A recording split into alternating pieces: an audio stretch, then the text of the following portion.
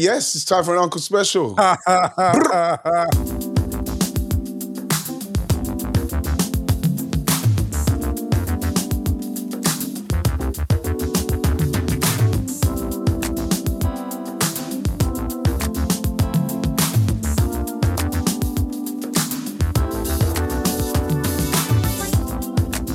guys, welcome to Wrighty's House on Ringer FC. I hope everybody's feeling well and keeping safe. Today, we've got to talk about Musa's book. In the end, it was all about love.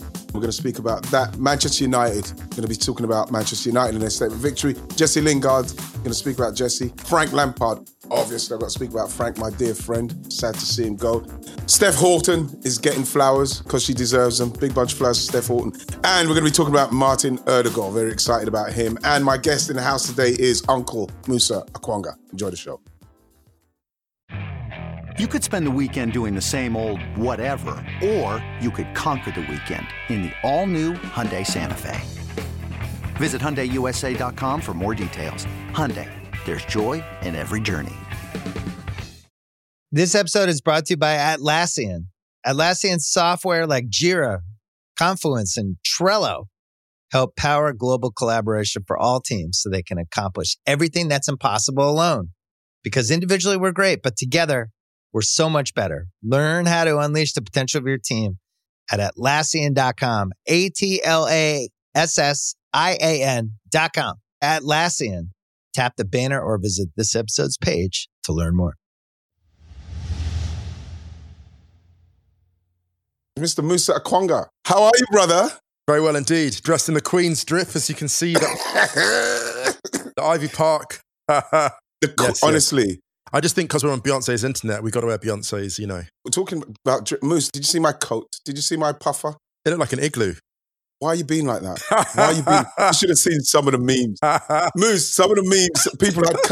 People had me in a mattress. People had we blew. Like, I couldn't understand how people gave me so They much. came for you, didn't you know what it is? I've not stopped wearing it. It's the best coat. It's the best top I could be wearing. And you know something? It's one of those where I just have to say, no, E, this was a good purchase. You stick by that purchase. That coat is the closest thing to a vehicle. It's like wearing an SUV. Like, I've got a coat like that, similar. And it's the same thing. You know, everyone gives you everyone's on the train giving the look, they're making sarcastic. And then you know what happens? Bam. Everyone gets to the ground. Everyone's very quiet. You know what? Because all of a sudden it's -2 degrees. And everyone that's been giggling at you in the queue, they're sitting there, they're looking, and no one can say it because they're like, I laughed at Ian on the way here, but Ian had a plan. Ian's the only one that had a plan, and I didn't have a plan. People didn't realize Marine was arguably one of the coldest I've ever had to do any punditry in. And I thought to myself, I'm not going to go massive like you're seeing everybody's with their puffer. I'm not going big time puffer so that you get something that's like, I'll wear it and I don't quite like it. And you go rush. I took my time. Yes, exactly. And I found it. Strategic. Unbelievable. You know, the amount of people that I've got from privately are saying, where's it from? Where's it from? I've had to send them where it's from. Because I said, I want something that I will wear continually. Not just like, it's freezing at the moment we're doing our stuff. That is honest, and it's got this head thing. I'll tell you, you know what it could be in? That top could be in Mandalorian. Yes. You know what? It's the kind of thing. If you went to the Arctic Circle, you would get a head nod in respect. You know those nods that black people give each other? Yes. You get that from a penguin. They'd be like, he knows what he's doing.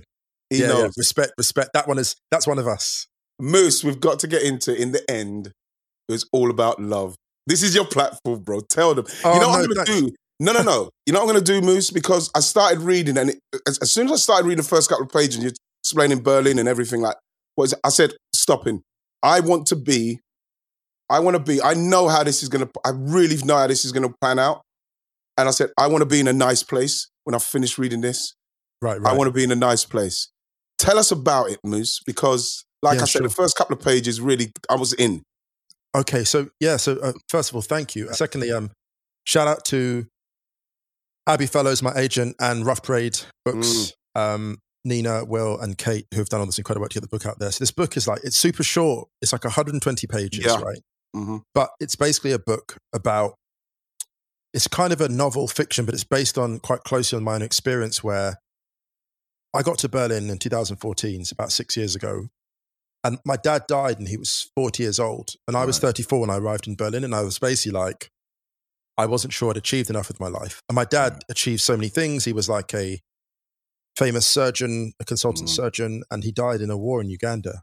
And I was like, because it sounds ridiculous, but I never thought I'd survive past my 40th birthday. Wow, Moose. Because my dad was killed. Like this, people don't realize the trauma when you lose a parent, especially in a traumatic situation.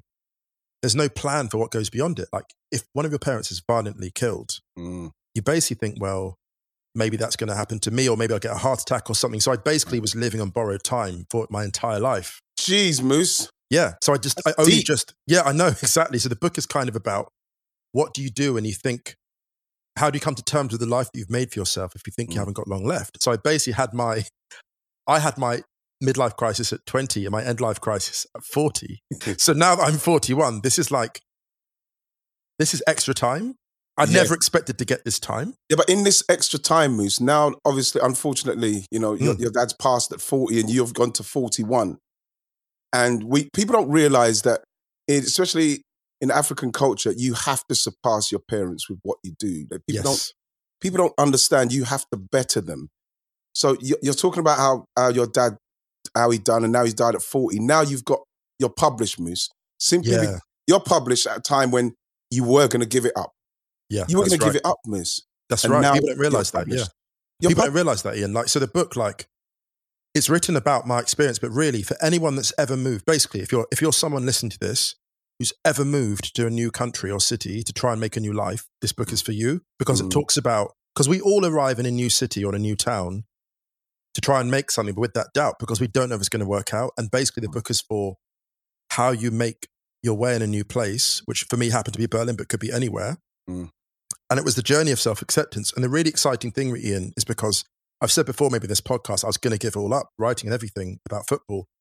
The amazing thing was, so last year I signed these 3 book deals. I've got 3 books coming out this year. And the final one was signed a few days before my dad's 40th birthday. So I basically made it. I basically scored an injury time winner. Nice. So the weird thing was, at the moment I signed that book deal, I was like, Dad, I did it and made it. And so now, I feel no sense of failure. I feel like I really achieved. I honored my dad. I honored my parents. And now the rest of my life is mine. And it's incredible. I felt total liberation since then. Yeah. So that means it's just like, so you can do whatever you want now. You can just go forth. That's exactly it, Ian. And it's wild because, people don't realize that. But the feeling of liberation, like, and the book talks about everything. It talks about, it is about love in the end. It's about love. It's about dating, friends, family, being a good partner, being a good sibling, because we talk so much about achievement, Ian. Like, look, you scored all these goals, but I'm sure the greatest achievements you've had have been under your own roof as a parent. You know what I mean? Like, as a parent, as a supportive, the most important thing to me is being someone that people can call up and be like, oh, I need help with this. Do you have time? And of course they think you might have 2 minutes, but you make 2 hours for that person. That for me is the book is about who are we? What are we doing? How do we cope in isolation, which was maybe relevant to the moment we're in now, because the book wasn't written in the pandemic. But a lot of people that are living in the pandemic now who've read the book are like, this book is right for right now. Can I say with Berlin as well? Because I was in Berlin for 2006. Yes, wow. My God. We didn't, and me and my wife was there. It was me and my wife were there. And obviously we didn't have the kids yet. How can I explain it? It was like a mix-up mesh of Portobello Road, Carnaby Street. Wow. Not in it, that kind of real cool energy. Vibe. It was so cool. Just quickly, Moose, why Berlin? Was it just like, did you put a finger in the map, say, right, that's it? Did someone tell you about Berlin? Because let me tell you, we've wanted to go back since. Okay, oh my God, let me just quickly explain. So I was here in 1998 for the first time with a couple of friends. And the thing that blew me away was how much green there was in this city, right? Berlin's very flat. It's got incredible forests, lakes, as well as the urban scenes. It's got nightlife, all that stuff. So it's got like a bit of everything, really. And then I came back. So I was in Brazil for the World Cup. Ryan's going to hate this. I always talk about being in Brazil. I know, I hear it all the time. And I was having dinner with a very close friend of mine, Carlos Murdoch. Shout out to Carlos and his family. Carlos, a brilliant architect in Rio, who ran for the mayor of Rio, weirdly enough. So we were having like dinner and he said, why are you still in the UK? Like, you've got this European outlook. Why aren't you in Europe? And I was like, oh, well, that's interesting. So I was thinking of moving. And he said, why not Berlin? And what he didn't know was that I'd actually studied German A-level. I almost studied German at university, German and French. So my German was really strong at that point back in the day. So I was like, just go for it. So basically and it was the way that life runs is that when I was in Brazil, my landlord sold the house I was living in. So I got back and all my stuff had been boxed up and I had no house to live in. Oh, gosh. And I took that as a sign. So basically I got on the next available plane, came flat hunting, and that was it. Beautiful. And I've been here ever since. Moose, I tell you, there's some bits where you talk about like the punch in the belly, what Berlin can give you. All the stuff, what happened there, I implore people to read it. I can't wait myself. But like, fantastic as well, Moose, because it's today, right? Yeah, that's right. It came out today. Yeah. Unbelievable. And you're here with me. I feel really honoured about that, Moose, with your journey. I feel honoured that I'm here talking about it on the day it's come out because it's a beautiful thing and it's an unbelievable read. I was speaking to Roscoe and he's like, he's all over himself with it. Can I say this as well? Like, I was here for your birthday, which is quite cool. But if I look at my life even a year ago, it's unrecognizable. It feels like a 20-year. I know we've had very different lives, Ian. But there's those points where you feel you're not going to make it, like to your dream. Oh, good God. Right, you know what I'm talking about. Yeah, you know what it is. And so I thought this was never going to happen. Like, the Wrighty's House, Stadio, all of it has been incredible. The books, I can't believe it, that it's happened to me. It's actually here. And someone said to me, like, what are you doing tonight? Shout out to Nikesh Shukla, my mate. He was like, what are you doing tonight? And I said, to be honest, I'm just going to get maybe a nice takeout and a bit of cake and just sit here and smile. I just smile because I said, this is like a 20-year gamble. It's a 20-year gamble that finally paid off. You know what's good about that is that, and that's probably the best way. Probably you may have celebrated it in a different way if we weren't in what we're in the pandemic. Of course, yeah. But at the same time, Moose, it's like when you sit down and you can reflect on the journey up to this point, it's the best way because you want to be in a situation where you can reflect. It's spiritual. Yesterday, I got some news. I don't know if it's bad news, but I was very low after I heard the news because I went to see a specialist yesterday because my ankle's starting to cause a lot of problems. Oh, no. Right? And it was really strange because when I went there, I was in a pretty good mood and everything was fine. And when I left, I was very melancholy, very sad, simply because the guy, he said to me, listen, your ankle's in a very, very bad way. It's fused now. Jesus. It's totally fused now. Okay. People say things like, why are you limping? And I think I'm walking normally because the ankle is in such a bad way and they fused it in a way, Miss, that they fused it a little bit off key. Yeah. So it's causing me problems with my knee and my back and everything. Of course. And he said to me, listen, I said to him, what if I leave it now for the rest of my... He said, well, you've got maybe 3 or 4 years because arthritis is set into it. Okay. And you're probably going to be in a lot of pain. It's one of those situations, Moose, where you have to make that decision to have I've got to have an ankle replacement. And I was thinking about why I was so sad about the whole thing is because while I was playing, George Graham, and it was a time where Arsenal, I was scoring so frequently. I couldn't stop scoring. People saying things like, if he's not scoring, Arsenal not winning. And it was a time where my ankle was at its worst. And I was literally taking injections on a weekly basis. My goodness. And I remember the physio, Gary Lewin, he wasn't happy. But I would not have it any other way because I wanted to play. And you know what was sad about it as well is that people as well, the players would say, we need you, right? We need you. Yeah. The fans don't realize what you're going through for them. And then as soon as I stopped playing, it's literally my ankle stopped working. I had to have Voltaren tablets every day. You know what I mean? For any big game, it was massive. Like I think I might have mentioned it in '93. I think the FA Cup final, Sheffield Wednesday. I literally had to limp to off the bus, get into the dressing room. George Graham said to me, "I don't want no one to see you limping." So when you get off the bus, and it wasn't far, Moose. Right. When you get off the bus into the Wembley dressing room, if the bus is parked where you have to walk from round the side to come round the front, I probably would have had to. I wouldn't have been able to make it. So the bus stopped, and you came off. And I had to literally go in and literally fell on the wall because I had to get the injection at a certain time when I got into in Wembley. I had to get the injection. And those are the things what I'd done. And I think I'm labouring it a bit, but like, no, you have to talk about this because what I'm trying to say, Moose, is that when you look at it now, and we're talking about 30 odd years now, nearly 30 years, and how people are, People don't realise what players do for the club, what you will do,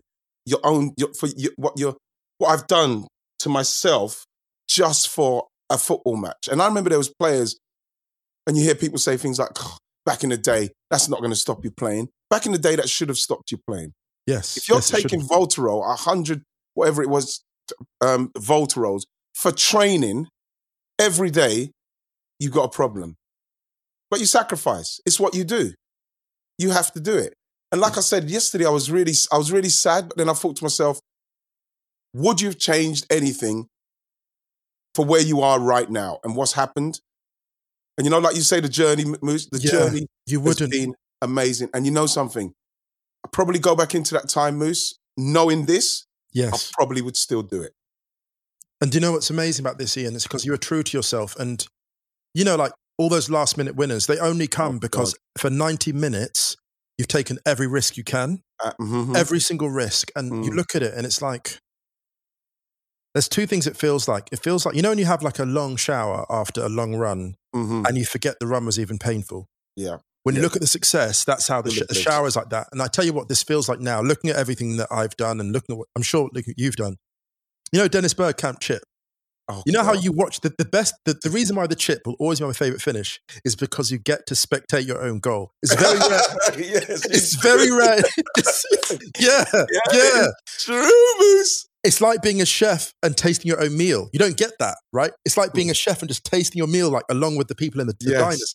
And so this success now, it feels like, you know, the Bergkamp chip against Leverkusen, I think it was, or your chip against, I think it was Leverkusen, or your chip against... not Leeds, was it? Was it Yeovil in the cup? Oh, Yeovil, yeah. Yeovil. See how you're watching it. Yeah. See how you're watching it. You're like, okay, it's airborne. You know. It's airborne. And everyone knows. The keeper knows it's in. The crowd knows it's in. The keeper knows that you know that it's in. And you're like, yeah. And you're like, it's like, for me, you watching your chip, that's how I feel seeing my book on the shelf.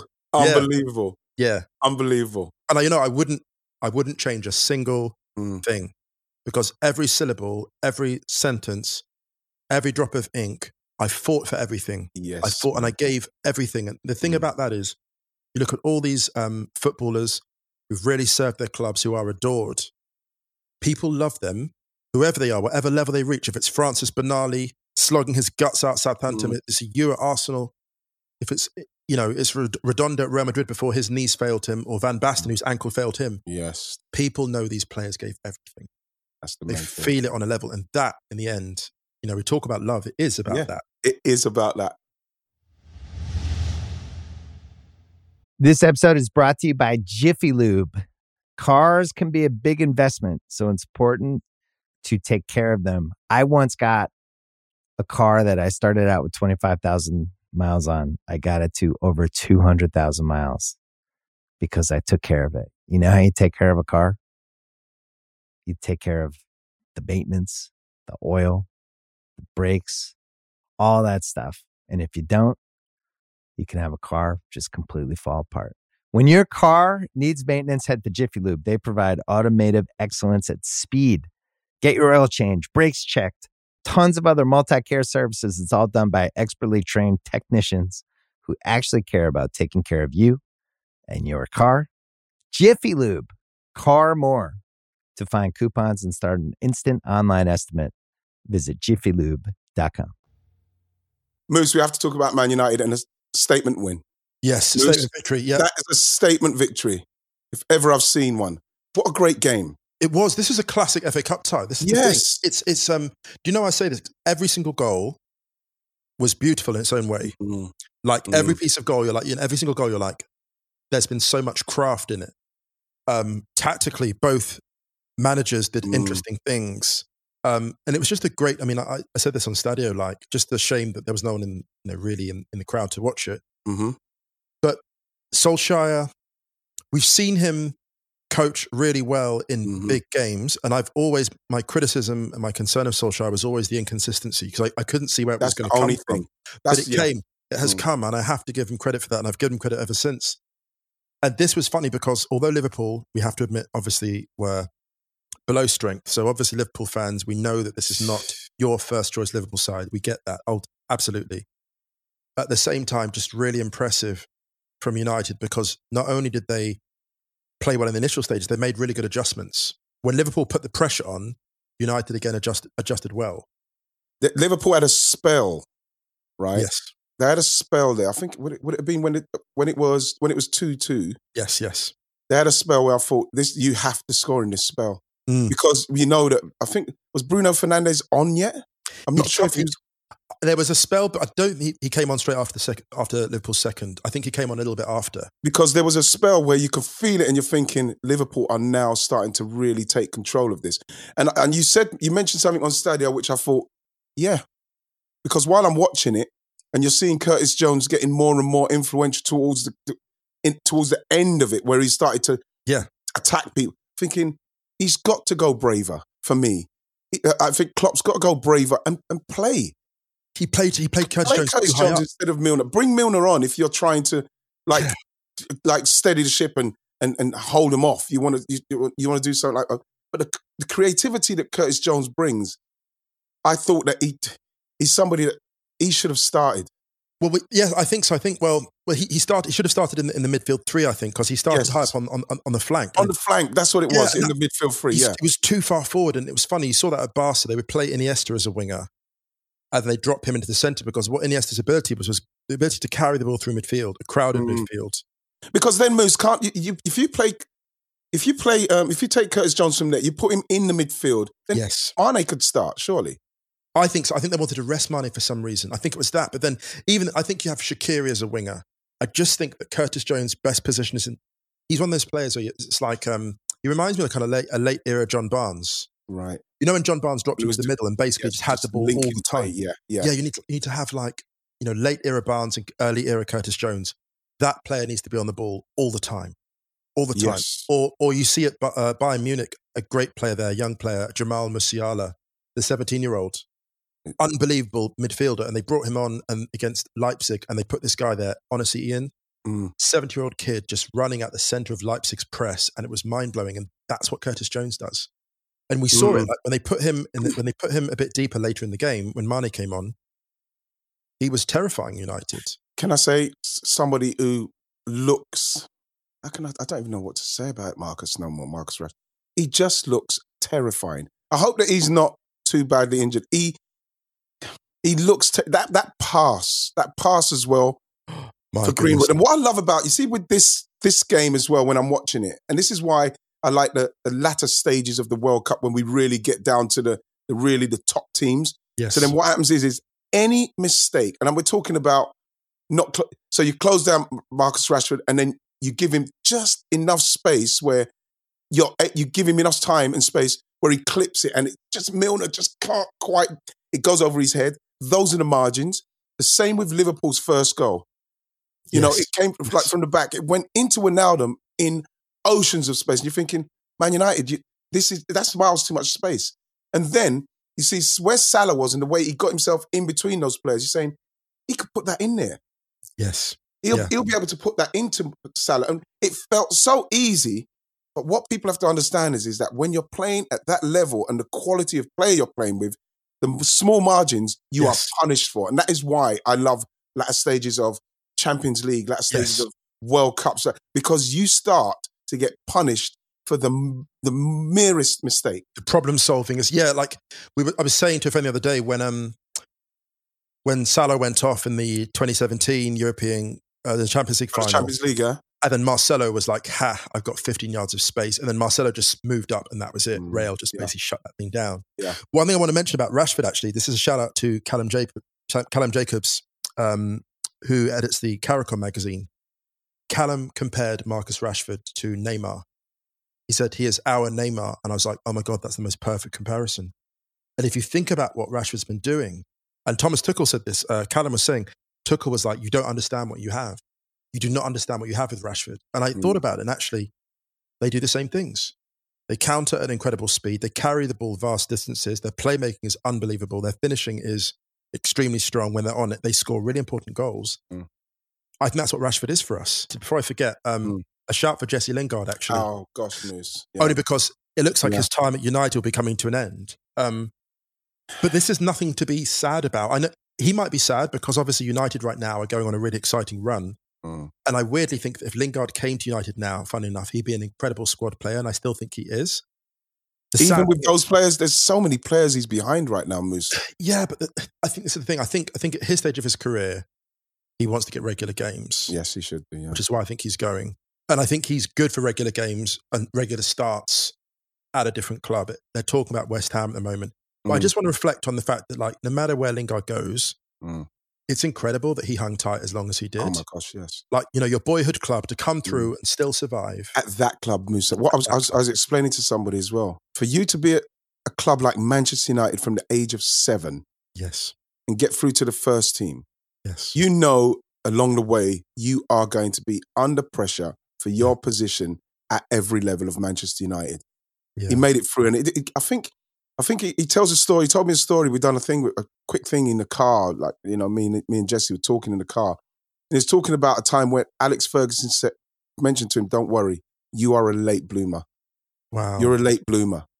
Right. And in the end, he got through at Man.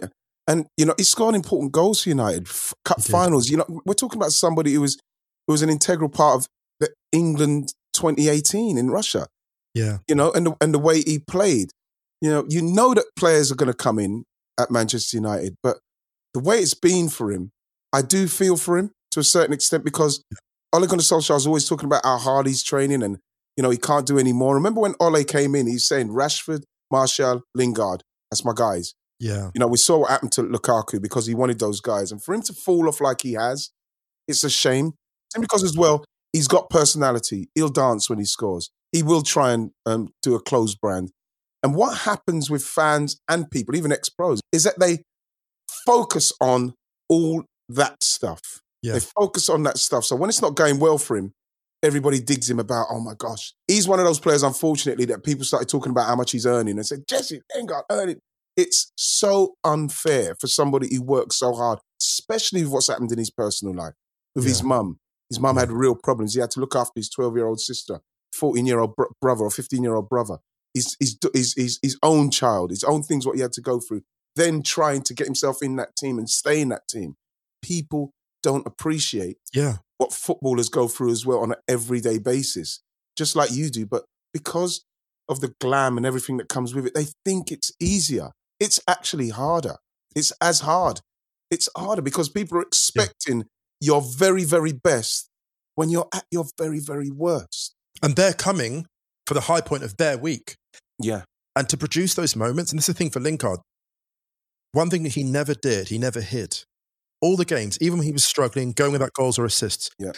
And the thing I always found that saddened me, I don't mean this a kind of patronising way, it saddened me, was he was always attempting to execute the spectacular. There was a thing that Rio Ferdinand said about Jesse Lingard that I love. He said, his ability to play on the front foot, one-touch football was extraordinary. Unbelievable. I honestly believe if Jesse Lingard had grown up in a regular system where he'd been part of a regular role, he would have been like he would have been our Pedro.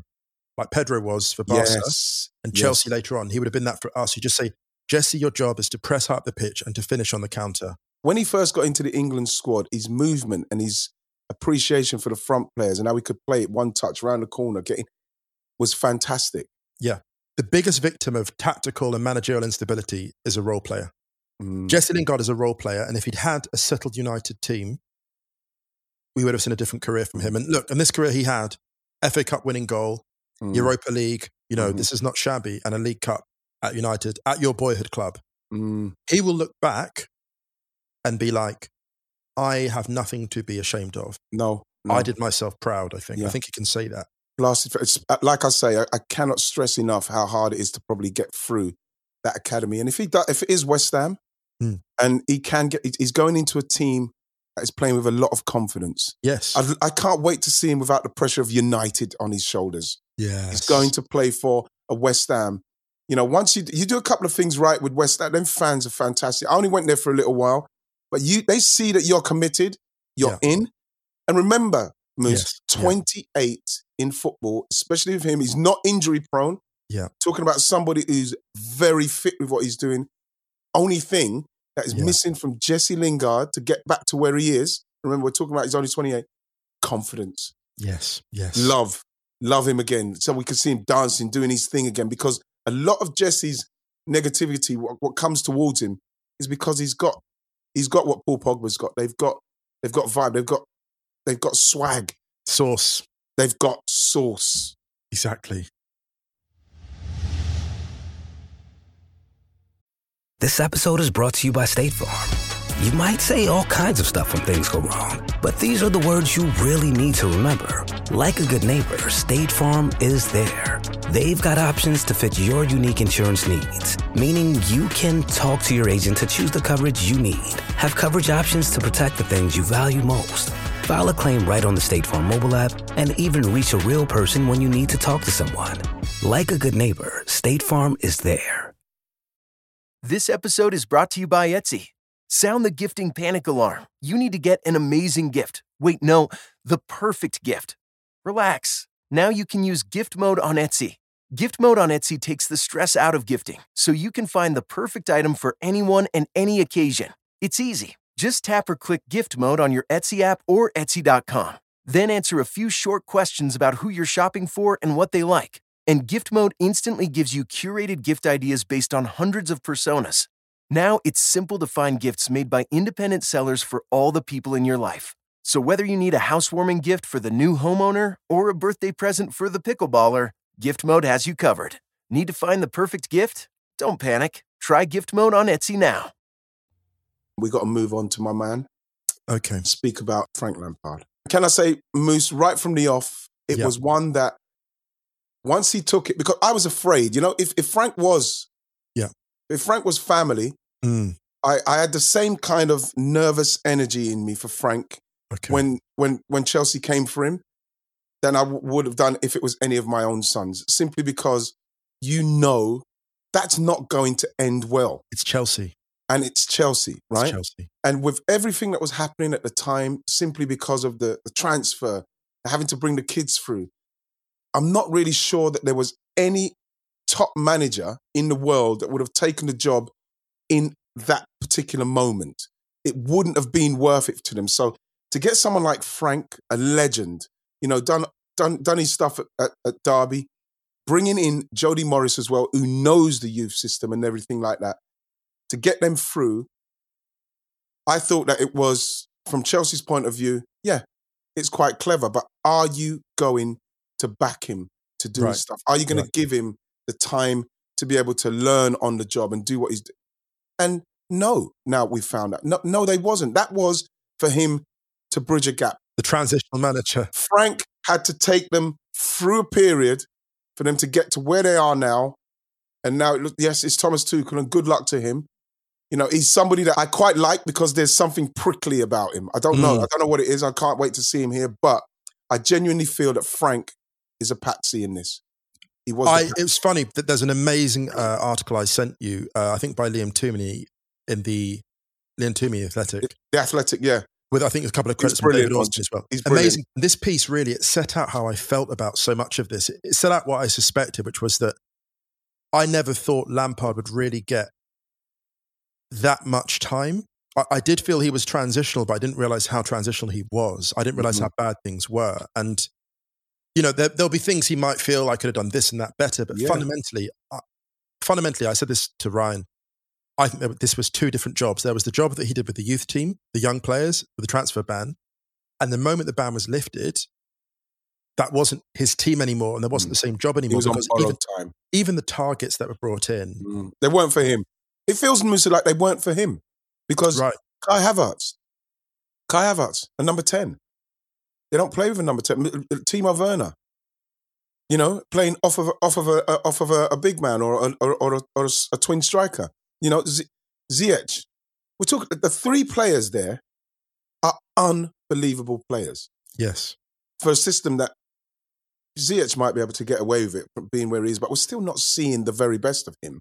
Nowhere near. We're not, and I think it's a cautionary tale. I mean, it's the Chelsea job, and they haven't. They are a team. They are a board that are very, shall we say, proactive.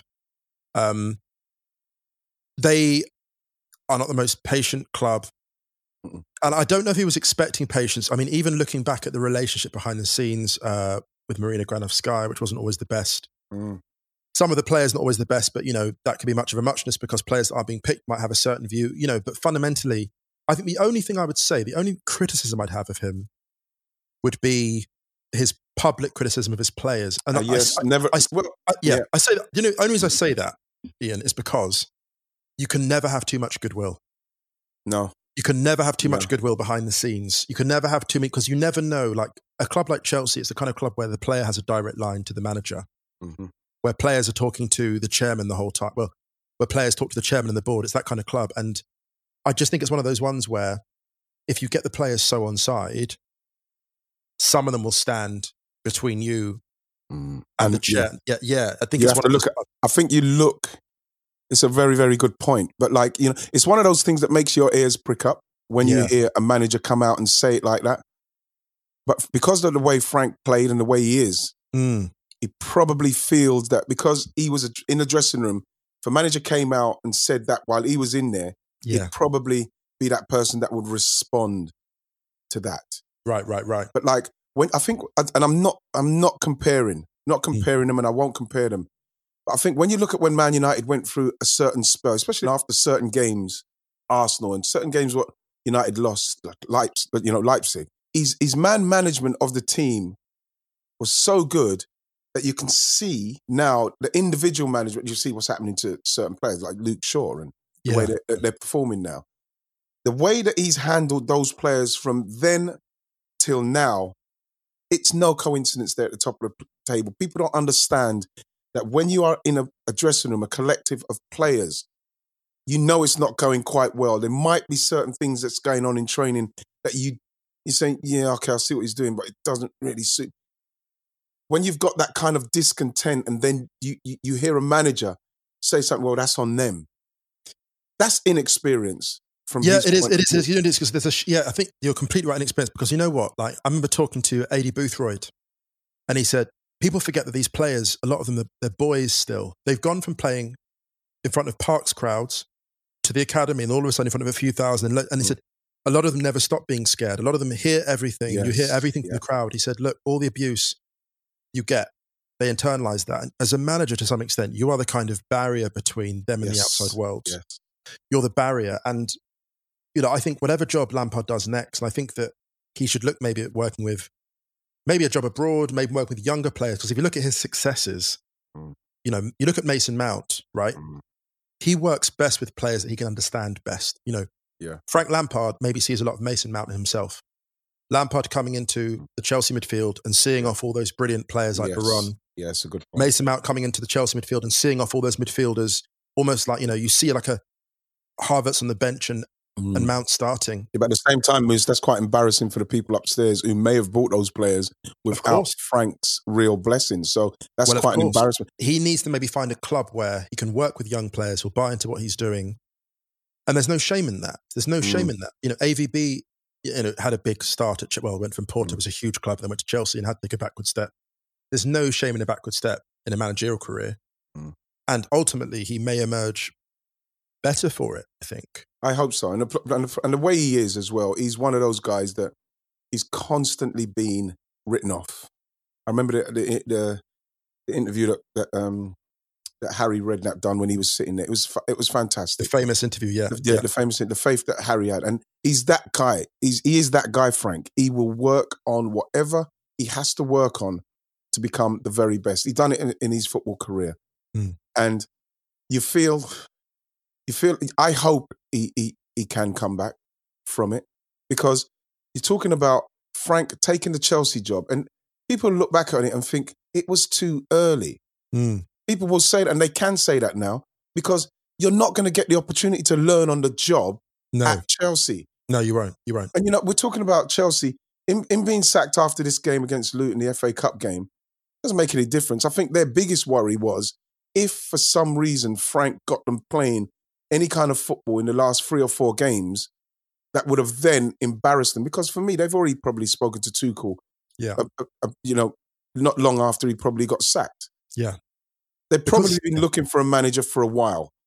So August is when it started. Exactly. So we're talking about them hoping that Frank doesn't start getting this team to function in a way that with the players that they've got can be doing probably a lot better, because then that would have scuppered all the their plans. because you have to say that with the right manager and he gets them, they have got such good players. Well, I think actually, I don't think this harms Lampard in the long run, to be honest. Because I think he gets well, put it this way, he gets a lot of sympathy. He wasn't going to be in that job that much longer. Apparently, they said in the article, the Athletic article, shout out to them again, that if it had been a different club, any other club, he might have walked at the end of the season. Tuchel coming into Chelsea is extremely exciting for them because he's an extraordinary manager. Yes. And he's exciting for the young players because he gives young players a chance. He did it at Dortmund. He gave Julian Weigl an amazing chance at Dortmund. Weigl's now, I think, in Portugal. He is someone who will do unpredictable things at Chelsea in terms of the personnel that he uses. I just hope and pray that it's okay. Now, I think that the Chelsea fans are probably a bit relieved because they must have been in such a weird emotional space with what's happening with Frank, and the fact that they know that maybe it's not quite happening how they want it to, but he is arguably one of the best players in the history of the club. Yeah. And, he's got to, and, he's going to have to leave, and it's not nice. No, it's not nice. But one thing I'll say very quickly, while we're on Lampard and the transition to Tuchel, very quickly on Tuchel and the prickliness, let's not forget that he unlocked Mkhitaryan. Oh, gosh. Who was one of the most sensitive characters in football. Yeah, absolutely. But in terms of psychologically, Mkhitaryan is someone who'd been through a lot as a sensitive guy, and Tuchel handled him beautifully, and he produced his bet. So I've got faith that he'll do a great job at Chelsea. Moose. Yes. We have to give some love and some flowers, in fact, to an England legend, Steph Houghton. Yeah. My goodness gracious me. What 150 games. Unbelievable servant to WSL. 150 games in WSL. Did a thing at Arsenal. Mm-hmm. Yeah. Doing it at City. And what's amazing about Steph Houghton is that she's got that kind of Wendy Renard type dominance where you dominate the backline, but also you get forward and score the goals. Mm-hmm. Where those defenders who basically dominate. They're dominant from everywhere from the centre back position, kind of like beyond, almost into the final third. Like you always know where they are at any point in the field. Mm-hmm. And some of City's big acquisitions have made her go under the radar in recent months. Yeah. But an essential contributor to that team. She's got a nice goal again the other day. I watched her and Millie Bright when they played for England, and that is one of the best defensive central pairings that you'll ever be able to put together in an England backline. 120 caps. For what people mustn't do is belittle what these women have been through. Yes, they cannot do that. It angers me any time I see it anywhere. You can't belittle it. Because also her, she was in that transition from the game, not having much money and getting a bit more now. Yes. She was someone who was teaching on the side, coaching on the side while she was, to earn some extra money while she was playing as a professional. She missed 2 straight tournaments, missed the Euros and the World Cup with injuries, different injuries. So she's really served her time. And I'm so glad that she gets to be part, because it's not often we get to see players enjoy the feast as well as the famine. Yes. Because she started she started out playing alongside all these players who she was just as good as, but because they were guys, they had a path and she didn't. Of course. So for her to reach this level is it's almost like the game was being built. She built the infrastructure of the game around her as her career went on. You know what? One of the things I was thinking the other day, even looking at her stuff, and obviously I have to think of Kelly Smith as well, my dear friend. Kelly Smith I can't even imagine. I try to imagine being a woman, playing a football with the guys who I'm playing with, being as good and better than them, and knowing how do you... I can't even... You know what? It makes me sad. You speak to Kelly. Kelly is somebody that when you hear Kelly's story, it's amazing. Yeah. You're as good, but then they go on and they go and do this, and you literally stop dead. It's criminal. When I was growing up, we played football I was at a school called Marish Middle School in Langley in Berkshire, the first sort of state school I was at. And we had these 3 players, Mark, Jackie, and Daniel. Daniel Wicks actually had the record for goals scored for a while for Delaford Colts. He scored 26 goals in a game. But one point, it was the Guinness World Record. 26, in the 1987 Guinness Book of World Records, he had the record amount of goals in a game, 26 goals. Wow. In a 33-0 win over Ivor Miners. And those three were in the playground, and Jackie was the best of all of them. Wow. Jackie could dribble. You know, these are Rucken or handballs. Do you remember them? We used to play football with those on tarmac. Yeah. Jackie could beat 4 or 5 players in the dribble, no problem. And she was better than all of them. And she never got anywhere. There was no professional game. It didn't exist. It's nothing. There was nothing. Heartbreaking. It is heartbreaking. It was Can heartbreaking. you imagine the amount of women players we've lost, great women players we've lost simply because there was no path at 12. Obviously at 12, something should have been done for the women at 12 when you can no longer play with the boys. Something should be set up. And it wouldn't have been hard, Ian. It wouldn't have been hard just to put up an extra pitch. If they had the means, they would have been able to. They would have been able to play football. It's a crime. Musa, great news for the club, man. Martin Ødegaard. Oh my goodness! Is that how you say it? Ødegaard? It's Ødegaard, isn't it? I think people are going to probably in England they're going to say Odegaard because like we're so lazy in the pronunciation, but it's Ødegaard. He's an extraordinary player, Ødegaard. I remember reading about him when he was 14. How old was he when he went to Real Madrid? 14, 15, something like that. Honestly, 15. Yeah. I always worry when that happens, Moose, because you're thinking because we didn't hear when like Messi was like 15. We didn't hear it. Didn't get blasted to us like how Ødegaard. The person that outed him was actually Ronaldinho. Do you remember that interview? Ronaldinho gave an interview for 442 and he said. He was World Player of the Year and he said, I'm not even the best player at Barcelona. Barcelona, yeah. And then it was like, who's that guy with the kind of like Beatles type 60s haircut? Yeah. Oh, who's that like little... Not little even the best player at Barcelona. That was the most gangster line I've ever seen. I love Ronaldinho for that. But like with Ødegaard, he's what we need. We need that guy to back up Emil Smith-Rowe or, just whatever. He's going to back him up. He's going to back him up. But I'm hoping that it doesn't make Emil feel like, oh no, I'm just getting my motor revved up and this is happening.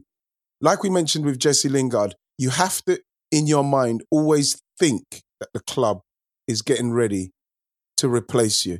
Yes. I remember I sent him a message saying that. I said, even all through those times, that barren spell for Arsenal, where we didn't win any leagues, but we won cups, European Cup, like Cup Winners' Cup and FA Cup. I said, I played every week like Arsenal are going to bring someone in. I played like that because you have to play like that. You have to play knowing that someone better is going to be, because if that's not going to drive you in training to be better, then that's going to come and then that person will take your place. So what you're hoping, someone like Ødegaard, you have to say his journey from Real Madrid, the loan spells, I think Vitesse Arnhem, Heerenveen. Sociedad, yeah. And then Sociedad, where he really looked like he was kicking in to the point where Real Madrid brought him back. Mm. And if he can come across and start to do in the Premier League what everybody has thought that he can do, the potential that he's got that can be unlocked, and it happens in the Premier League, then Real Madrid have really hit the jackpot in coming to Arsenal. Because they've really hit the jackpot. Because all of a sudden, with all that potential and all that promise that they signed him for, Musa, if he unlocks it in the Premier League, then we're talking about instantly 35 million, 40 million, bam, just straight off the bat. Well, it's amazing because the thing you can use him for, you can have Smith-Rowe still as a 10, but it takes pressure off Saka creatively. Because Arsenal have these two fullbacks who push really high up. I mean, obviously, Tierney a bit more than Bellerin now to an extent, but because you've got these fullbacks that push so high up, you allow these people to tuck inside. So it allows Ødegaard to play as a kind of inside forward or as a 10. Or you could have them as 2-8, Smith-Rowe and Ødegaard alongside each other. And then Partey. Yeah, so you have like incredible options even within a game to make adjustments. And that ends up being a feast for someone like Aubameyang and Lacazette. It's a feast for them. The thing, all of a sudden you've got, if that can happen, then you've got like creativity from them two, and Saka's got to play. Of course. Saka, but then you play them together. You play them both. You play them like, 2-8s. I think it's a magnificent coup. Yeah. It's exactly what we need. Ødegaard gives you the ability to break the lines. Yes. That's what we need. And more than, I love Smith-Rowe. Smith-Rowe to me is incredible at the kind of give and go one-touch football. He passes the lines, but I think Odegaard even more can pick you off from deep. He could even pick you off, to be honest, against the team that just sits deep. Yes. You could even put him in a 2 behind in a 4-2-3-1. He's so good. He's so good. You could have Partey just screening, Odegaard slightly more advanced, linking with Smith Rowe. He's that good. He's someone who finds space everywhere. He's a superb finisher. He can run the counter. Wow. He can break you down from wide areas in tight. He loves the ball in tight spaces. He's like a sort of Joao Felix type energy. Mm-hmm. His numbers actually last year aren't that great. I think he scored 6 and had 4 assists. They're not huge numbers in like 30 games, but again, people don't like the Ozil comparison, but I'll go there. Ozil wasn't just the numbers. Ozil was fluidity. And a comparison I want to draw a bit more is someone like Thiago at peak fitness. Thiago at peak fitness and Odegaard have similar energy where they hurt you. They don't really care about direct assists. They're the ones that open up the game for other people to take you out. Sidlow was saying that it's a shame to see him leaving Spain. Agree. He's a creative genius and he's a joy to watch. And so the Premier League, because like I'm looking at Kai Havertz. Yeah. You look at now. You've seen Ozil's moving on. Not quite there. He seems to me to have the same kind of physique as those two guys. Right. And, what I've seen of him, his left foot's excellent. He looks really good. Looks very wiry. Looks really. Is he ready for us? Is he ready for the Prem? Oh my goodness. Okay, let me just say this. Any Arsenal fans who aren't sure if he's right for you, go and watch his combination play with Erling Haaland for Norway, and it will blow your mind. When you watch how those two combine, then you'll get excited because that man knows how to find people. That man is a GPS. He's a GPS. Like if you lose your keys, you lose your keys. You lose your keys in a forest. You lose your keys in a forest, he'll find them. Yeah. And also I would say that he's a fearless player, actually. Like we were saying, like Lingard doesn't hide. Yes. He never avoids responsibility. What can I say, my friend? You're an uncle. I am. Do you know what? I'm delighted to be an uncle. People got to understand that the term of endearment that uncle is. You get the uncle tag. It's a beautiful thing in your uncle. And honestly, in the end, it's all about love. I'm so pleased with what's happening there. And I think that people are going to love that, unks. That's what I'll call you, unks. Oh, no, thanks. Oh, thank you, uncle. I appreciate that. No worries, unks. Much love. Uncle to uncle. I'll see you soon. So, Moose, I'll see you soon. Thanks for coming, brother. My pleasure. God bless you, man. God bless you. Thank you very much, Musa Okwonga. Thank you for listening, everybody. We'll see you again next week on Right Is House on Ringer FC. Take it easy, everybody. Have a good week.